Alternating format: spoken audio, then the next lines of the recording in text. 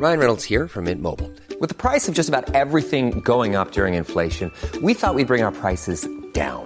So to help us, we brought in a reverse auctioneer, which is apparently a thing. Mint Mobile Unlimited Premium Wireless. How to get 30, 30, how to get 30, how to get 20, 20, 20, how to get 20, 20, how to get 15, 15, 15, 15, just $15 a month?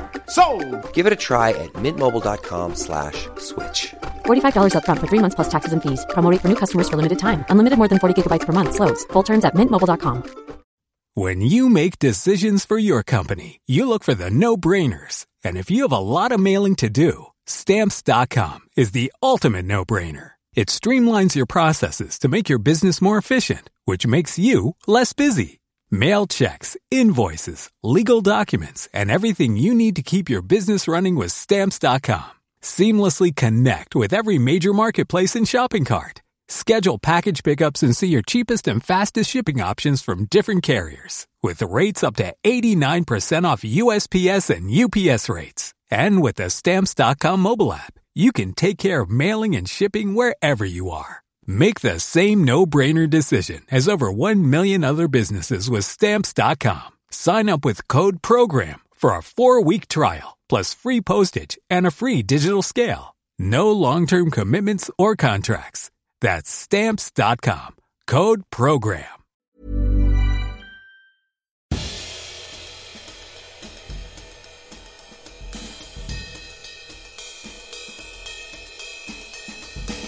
Ladies and gentlemen, welcome to episode 53 of Histories of the Unexpected, where we will be audio Googling through history, exploring the history of things you didn't even know had a significant story to tell, like the history of hearts, frogs, or majesty. Or peas, fleas, and decrees, or the hen, Big Ben, and the pen. Everything comes back to stationery. And rhyming for you. And rhyming for me. I'm stuck in a rut of rhyming at the moment. And we'll be following the links in our minds as we come across them, explaining how simply everything, Sam, has a history. And crucially, how those histories link together in unexpected ways. Who knew, for example, Sam, that the history of lions is all about Gustavus Adolphus, that Swedish king, the Lion of the North, or about ice cream and, of course, freedom, or that the history of hats was all about witchcraft, kingship, and politeness. Oh, and bishops' mitres, which, of course, brings us round to the history of the Reformation. The man sitting opposite me is the Wizard of Weeks. It's Professor Extraordinaire of Early Modern British History at Plymouth University. It's James Daybell. Hello, James. Hello, Sam. Very good to see you. And the man sitting opposite me is the truly wonderful, the majesty of microbes. It is the wonderful Dr. Sam Willis. This week...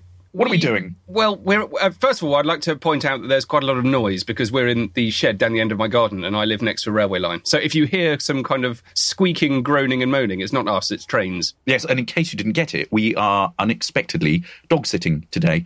So if you hear dogs barking in the background, that's what it is. And of course, we should do the unexpected history of dogs, having done cats. And breaking and entering. And breaking and entering crime. Fences. That would be good. I'd be really interested in that, actually, yeah. Yes. Theft. That's all to do with absence, isn't it?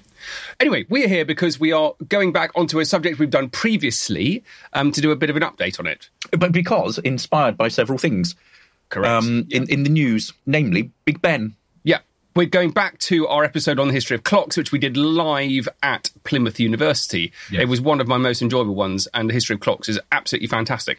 So the fact that Big Ben has stopped in the news at the moment has really got us excited again about the history of clocks. Yes, and people are getting really upset about the fact that this clock, or the bell, Big Ben, the bell to be specific, is basically not going to be working for the next 4 years, except for certain dates, like Remembrance Sunday, for example. Why do you think people have got in such a fuss about it? Why is that? Yeah. It's all over the place. The Prime Minister has been out saying, we're going to, rethink the whole thing. Why do you think it is? I think it's all to do with the importance of Victorian clock towers.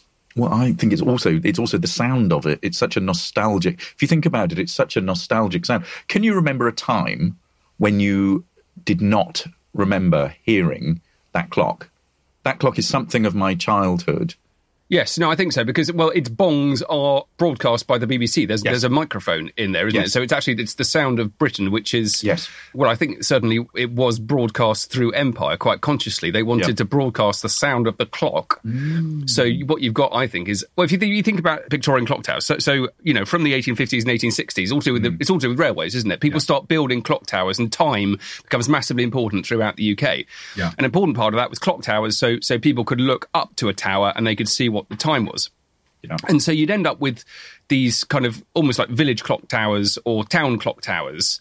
And Big Ben is kind of like that, but for the British Empire. It's the village clock tower of Britain throughout the world. Yeah, and throughout the country as well. And I think it has a really important cultural resonance today because of the role that it's played in the past. And what I also like about it is this interest in the name of it. So Big Ben, as you say, relates to the bell. Yeah. But people are worried about, they're not worried about the clock stopping, they're worried about the bells not ringing. Yes. That's what is bothering people more than the absence of time.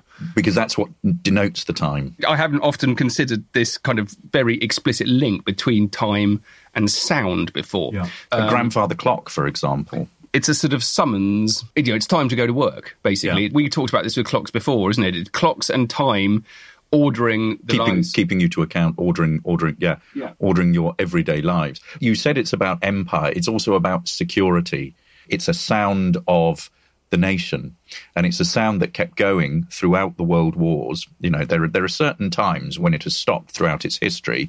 I think during the Blitz, some of the hands were damaged and it couldn't work for a while. But throughout the Blitz, it becomes this security sound that basically shows that the country is still going. And it's sent out to the troops so that they know that the mothership or whatever is still intact. And I think it's that symbolism that people associate it with. It's a sense of Britishness. The opposite of silence is emergency as well, isn't it? Yeah. Certainly with bells, ringing out emergency. But also coming back to this summons for church, whether it's mass or whatever it is. But do you know the times that it has stopped recently? No. Margaret Thatcher's funeral, where they switched off the bells as a sign of respect. The same with Winston Churchill's funeral. See, I was thinking of stopping the clocks, which is to do with funerals. The Auden poem. Yes, we'll stop all the clocks, cut off the telephone, prevent the dog from barking with the juicy bone, silence the pianos, with muffled drum, and with muffled drum, bring out the coffin, let the mourners come. Which is the funeral blues from, we all know it from Four Weddings and a Funeral, don't we? Yeah. So stopping clocks as part of funerals, for me, is a more obvious link than sound. So I'm quite surprised by that. Mm. It's quite a significant thing then, isn't it? It is quite a significant thing. And it means that, the passing of, the halting of time. Yeah. So one of the things that bothered me about it is a load of politicians saying there's a huge amount of guff has been spoken about Big Ben stopping. But I think what we're trying to make everyone realise is actually in that silence is a really interesting history. Yes. And the history of clocks and our reaction to what's going on is massively important. Yeah. And it's also entirely practical, the reason that it's stopping. It's going to take 4 years to, restore the clock. It's going to take about 2 years, apparently, to take it apart and then put it back together again. And it takes half a day in order to then set it up so that it will ring. And also the bell, you think about those poor people who are going to be working in the tower. Yeah. The bell is 118 decibels when it rings, which is louder than an aeroplane setting off. And this could cause people serious damage. Yeah. So it all comes back to the health and safety. Yes, it's health and safety. It is very sensible. I mean, one of the things that we're doing at the moment is in some ways, we're talking about our travels where we've been off over the summer and things that have inspired us in unexpected ways. And wandering around the Natural History Museum in London and going through their amazing exhibit on volcanoes and earthquakes, which if you haven't been to is incredible, absolutely incredible. You can go into a room that simulates an earthquake. You have a bar to hang on to. But it's basically a recreated, I think, Japanese supermarket. And you can sort of, and I'm shaking here as I'm doing this. I can see you should see this. But I went on this and experienced it. And it really gives you that kind of sensation of being in an earthquake. But what I'm going to talk about is about this clock here. Oh. Do you want to describe that? Because in our last episode on clocks, Sam had discovered all these amazing clocks that, so I had became stopped. obsessed with clocks that were frozen in time. So I texted him this. So wait, one from picture. the Titanic. Yes. I did one from Hiroshima. And another Ground one, Ground Zero. Yeah, So absolutely. And I use those frozen clocks to talk about people deliberately stopping time, like Miss Havisham in Dickens. Yes. And so I'm quite excited about this. This is a pocket watch. It's got Roman numerals around it. It looks kind of early 20th century, and its hands are missing. It's been smashed and possibly scorched. I don't know, but certainly the face is broken, but there's enough of it left to see that it very much is a pocket watch. Yeah, it's a destroyed watch. I sent Sam a little text of this and then dug around to find out what it's from. And it is from 1902, 8th of May, when we had one of the worst, probably it's been labelled the worst volcanic explosion of the 20th century. And it happened in Mount Pelée in Martinique. Martinique is a Caribbean island, a sort of French colony. And on this day, it exploded in absolutely incredible style. It's known as a pyroclastic. Okay, a pyroclastic flow. I've heard of that. Eruption, which is basically... Isn't that what happened at Pompeii? Is it? I think so, yeah. But it's gas and lava. It's more or less sort of liquid flame that comes down, and it can travel at incredible speeds. Yeah. This volcano travelled at 440 miles an hour. It reached the nearby town of Saint-Pierre within a minute. And within a minute, and the way that it worked, the flow just hugged the ground level and then just ignited everything that it touched immediately. They knew that things were going wrong for a month or so beforehand. There's this dry lake at the top of the mountain which had basically filled with water and was about 180 meters across, and it started bubbling. The Telegraph official who was keeping track of this was sending these regular reports backwards and forwards and saying, nothing happened. His last report was, allez! Was literally, get the hell out of there. I've just Googled this, okay, and I didn't know about it. And the images are like Hiroshima. All that's left are just sort of ankle-high remains and some kind of... like the worst of the Blitz. Roofs gone, walls gone, utter devastation. This watch is linked to that. It's one of the surviving elements of it. Was it an important part of the exhibition? It was a very important part of the exhibition. Was it kind of central? There are a few sort of artifacts that survived. Yeah. And this was one of the main things. And it's quite iconic, this sort of stopped clock. Yeah. And there were almost no survivors. The town of about between 28 and 30,000 people, because people from the villages further up nearer the mountain had come into the town, so the population swelled. Almost everyone was dead instantly. 2 people survived. There was a prisoner who was in this sort of dungeon cell with no windows, and he managed to survive. And then there's another man, Quimper Leandre, who lived on the edge of the city, and we have his testimony of exactly what happened. Oh, great. And I want to read it to you here. I felt a terrible wind blowing. The earth began to tremble and the sky suddenly became dark. I turned to go into the house with great difficulty, climbed the 3 or 4 steps that separated me from my room, and felt my arms and legs burning, also my body. I dropped upon a table. At this moment, 4 others sought refuge in my room, crying and writhing with pain, although their garments showed no sign of having been touched by flame. At the end of 10 minutes, one of these, the young Delavorde girl, aged about 10 years, fell dead. The others left. I got up and went to another room where I found the father, still clothed and lying on the bed, dead. He was purple and inflated, but the clothing was intact. Crazed and almost overcome, I threw myself on a bed, inert and awaiting death. My senses returned to me in perhaps an hour when I beheld the roof burning. With sufficient strength left, my legs bleeding and covered with burns, I ran to Font Saint-Denis, 6 kilometres from Saint-Pierre. Cool. So this is an incredible story of survival as well. You know, the fact that these sort of horrific goings-on are happening around you, the fact that you are in such personal bodily pain, but you are able to muster all your resources to drag yourself out of there. But again, time, clock. It's wonderful. And I was just saying here that the eruption was at 7:52, which is when this guy did his last transmission of Ale. So 7:52 in the morning. Yeah. But it was a bit more strangled. Ale!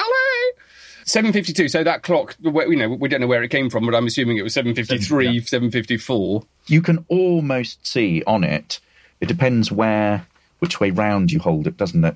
But you can almost see one of the hands still intact. Yeah, and it looks like it's been melted on. It looks like it's been melted on, and here it's been melted on there. So what are we looking at there? If we say that is 12...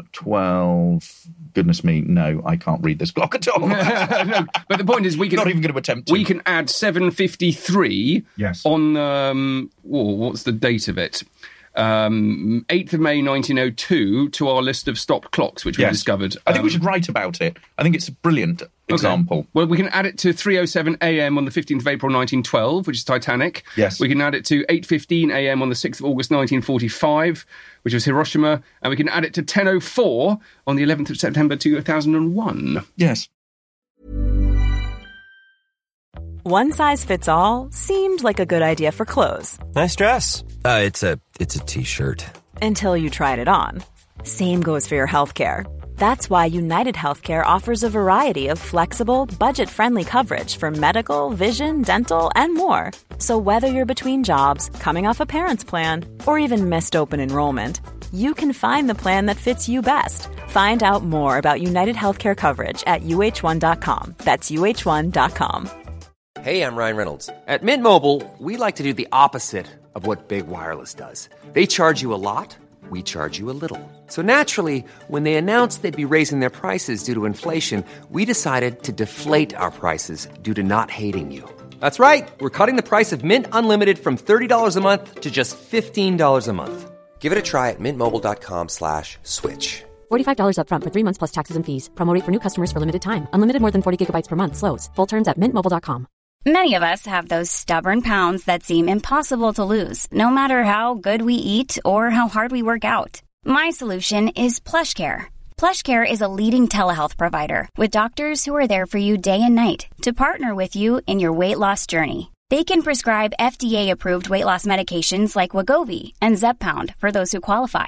Plus, they accept most insurance plans. To get started, visit plushcare.com/weightloss. That's plushcare.com/weightloss. One of the things that I'm interested in also, to take it in a different direction, is why are historians so interested in time, and thinking about change over time? I mean, after all, that's what historians are concerned about doing. How have we evolved to where we've come to today?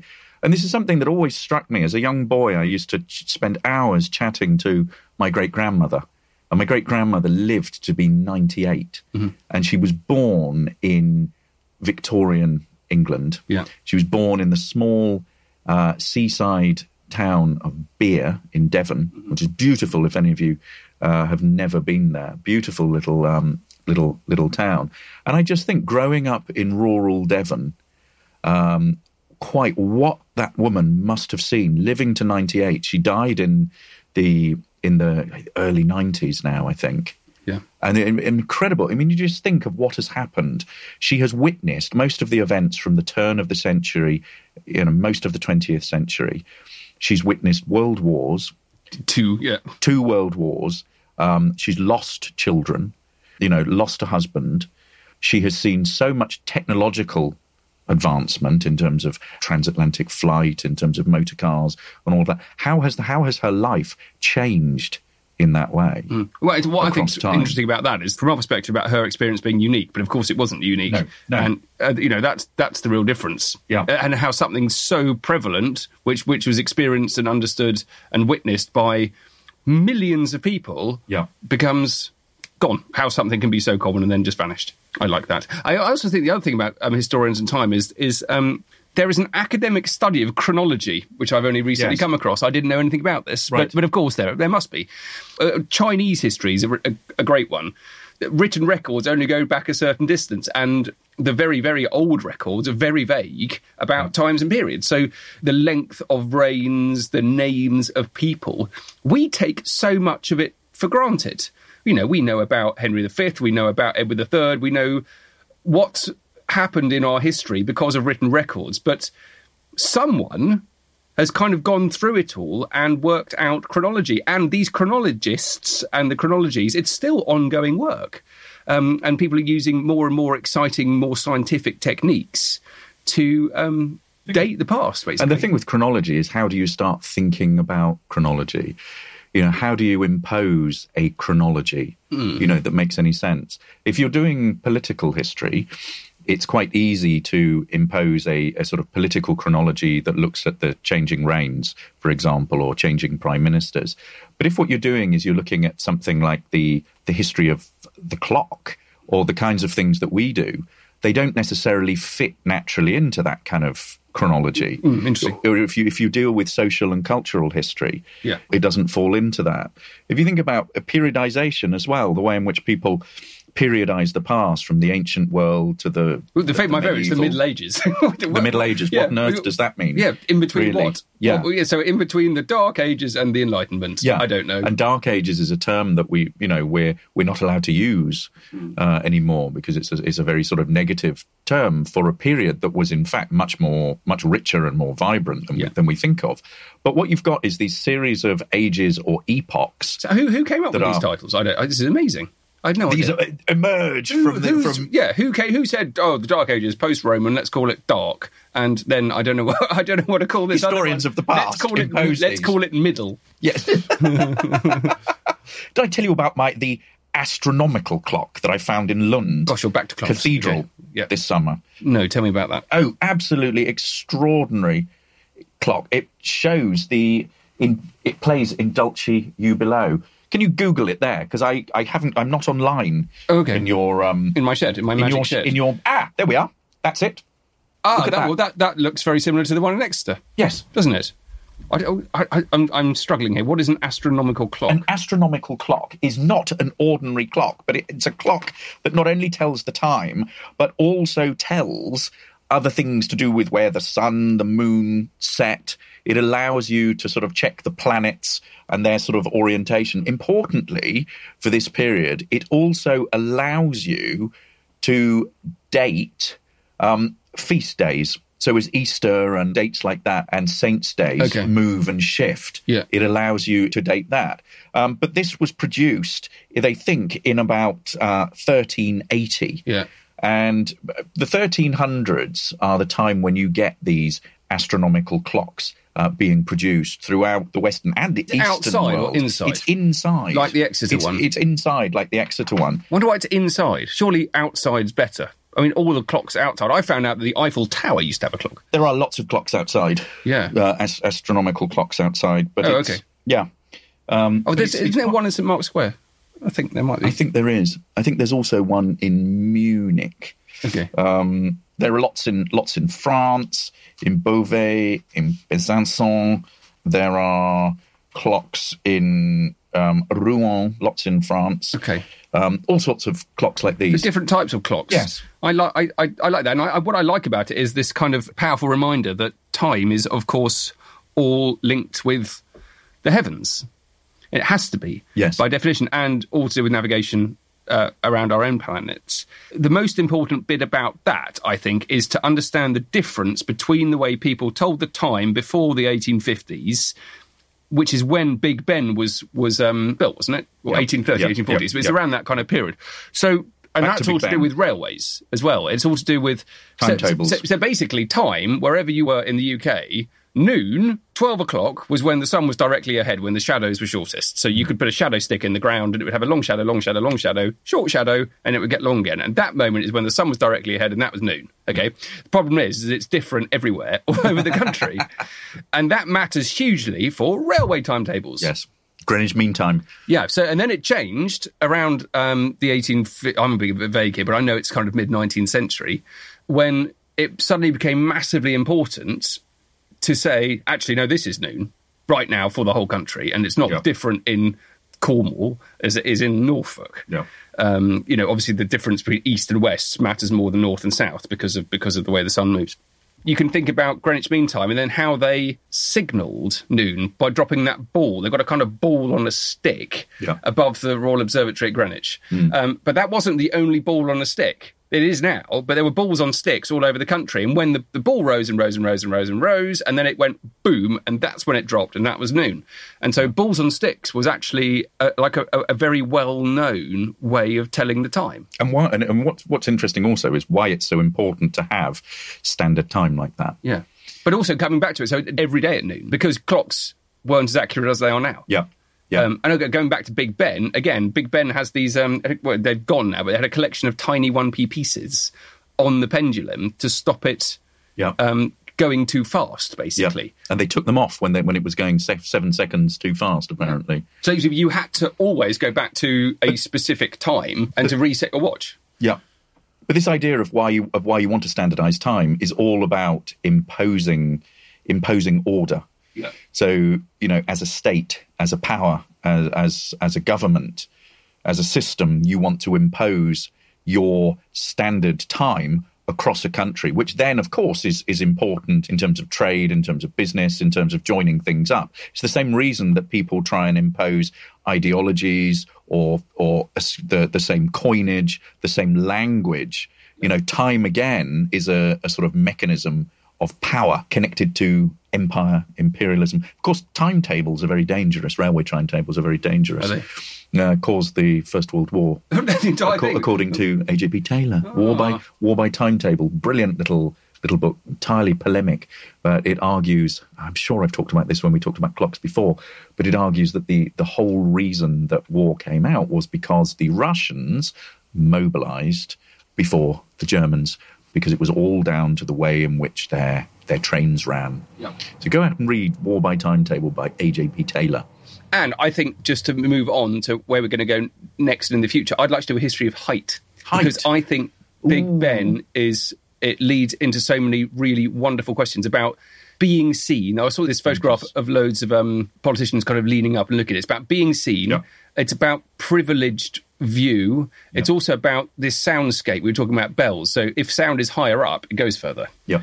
It's about towers. It is about towers, which I used to live when I was growing up as a kid. I used to live by the sea in Hornsey, and I lived in a house called Tower House. Right. And the reason we called it that was because it had an enormous folly in the back garden, 100-metre folly. Mm-hmm. Back in the day, in Victorian times, when the person who owned the house was a merchant who was travelling from Hull, and he wanted his meal to be ready for him when he was coming home, and he got his servant to go up and stand in that tower to watch his coach coming back along the road.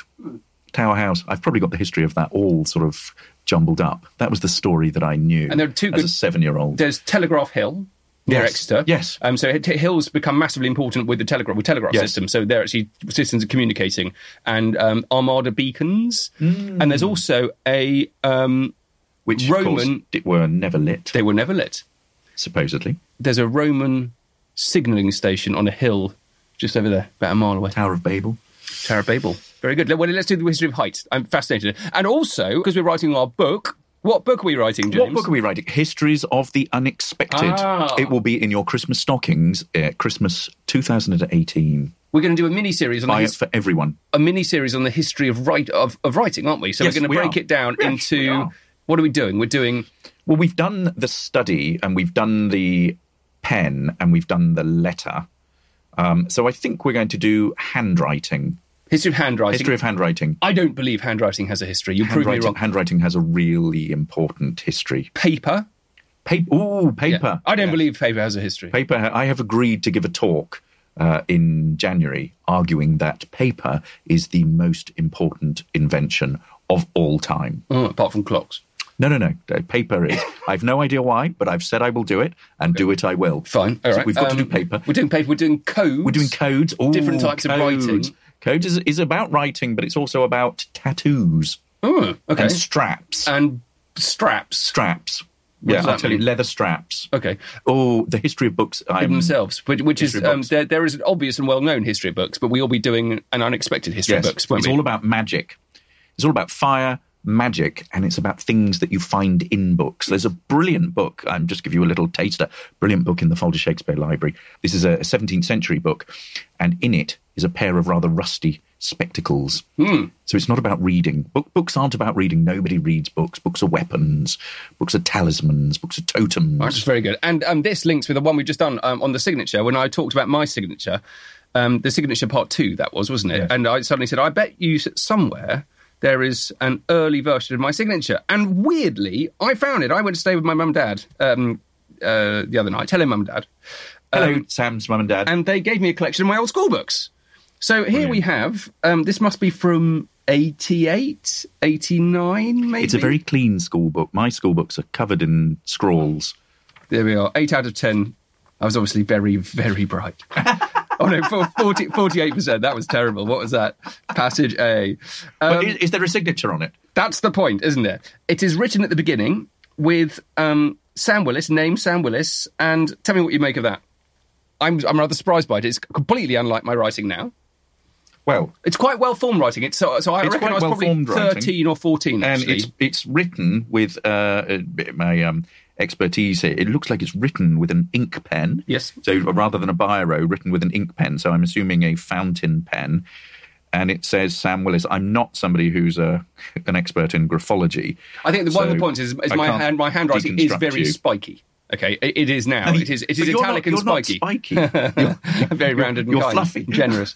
That's not true, by the way. But the origins of my spiky signature are very clear, and I would actually suggest that my S looks a bit like a lightning bolt. I think you are, in fact, Harry Potter. Yeah. But look, this is interesting at the back. See, the interesting thing with school books is not about the lessons. It's not about the syllabus. It's not about the marks or anything. It's about the graffiti. And at the back here, there's somebody who's been scrawling in your book. No. Who's that? That's a sort of practice signature. Isn't it Kelly or somebody? Who's Kelly? Well, I don't know. It's not me, is it? No. Somebody got hold of your book and scrawled in it. Well, hang on. That's pretty cool writing. Look at that. Ooh, 5 things. The bit at the top. The title. Prep Story. So I had to write something called Prep Story, and I've written it in a sort of chunky, square, weird writing. See, the history of handwriting is fascinating. And we're recording that tomorrow, aren't we? I was experimenting with my handwriting from an early age. It never sort of settled. Good. And one more thing I have. I've got a whole book full of school books here. I've also got this. This is cool. So I bet this is something you won. Are you showing off now, Willis? It is a This is what I won for being the best at everything. Hey, shut up. Oh, look at that. There we go. It is a silver sort of tray plate made out of solid silver, presented to Mate William John Adlam Willis, Royal Navy, who was my great-grandfather. By Admiral, Captain and Officers of HMS Delhi in 1920, and they've all signed it. So here... Oh. So the signature is about trophies. It's about memory. It's about celebration of somebody, signing somebody's... I don't understand what's happened there. So they've signed it and an engraver has copied their signature. Yes. Gosh, that's incredible. So is this on the occasion of his retirement? Yeah. Or? It's a lovely thing, isn't it? What a lovely thing. I think they're much better than a card that you then lose. HMS Delhi, 1920. There's a Paget there, P-A-G-E-T. Is it Paget or Paget? I never know. Paget. Very famous... Famous political family, the famous Pagets. admiral, actually. Famous naval family, I would say. And some various other people here. So it's a really smashing thing, this. I'm going to have it on my wall. Excellent. I was trying to see whose signature I like out of all of these the most. Walter Cowan, he's got a lovely, lovely long C. You should put a photograph of that up on Twitter for people. Yes, I will. I will do that now. Who's got the worst? Well, that's a beautiful one. J.M. Clark, I reckon. And our New Look website. Poor old MS Bradley. Bradley, terrible signature. Can barely write. Anyway, thank you for listening to us. If you like what you hear, please leave us a review on iTunes, subscribe to the podcast, and please tell all your friends. But do please leave a review. It really helps us spread the word. We're on Twitter. You can follow me at Dr. Sam Willis. And you can follow me at James Daybell. And you can follow us @UnexpectedPod. We are proud to be part of the excellent History Hit Network, home of Dan Snow's History Hit, and a series of other fantastic shows that you should check out. And you can find out more about what we've got planned in the forthcoming months, show notes, video clips, photos of everything we discuss, and much more at historyhit.com/unexpected. Bye! Bye!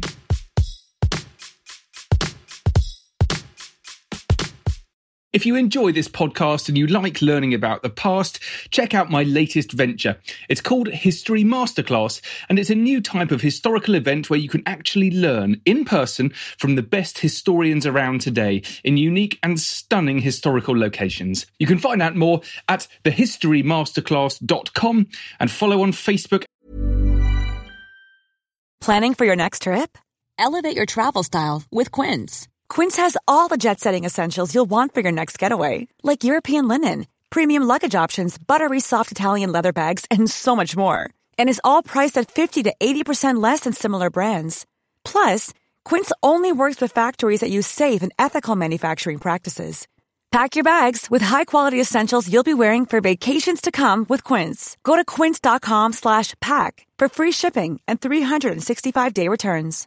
When you make decisions for your company, you look for the no-brainers. And if you have a lot of mailing to do, Stamps.com is the ultimate no-brainer. It streamlines your processes to make your business more efficient, which makes you less busy. Mail checks, invoices, legal documents, and everything you need to keep your business running with Stamps.com. Seamlessly connect with every major marketplace and shopping cart. Schedule package pickups and see your cheapest and fastest shipping options from different carriers, with rates up to 89% off USPS and UPS rates. And with the Stamps.com mobile app, you can take care of mailing and shipping wherever you are. Make the same no-brainer decision as over 1 million other businesses with Stamps.com. Sign up with code PROGRAM for a 4-week trial, plus free postage and a free digital scale. No long-term commitments or contracts. That's Stamps.com. Code PROGRAM. And Twitter, @TheHistoryMC.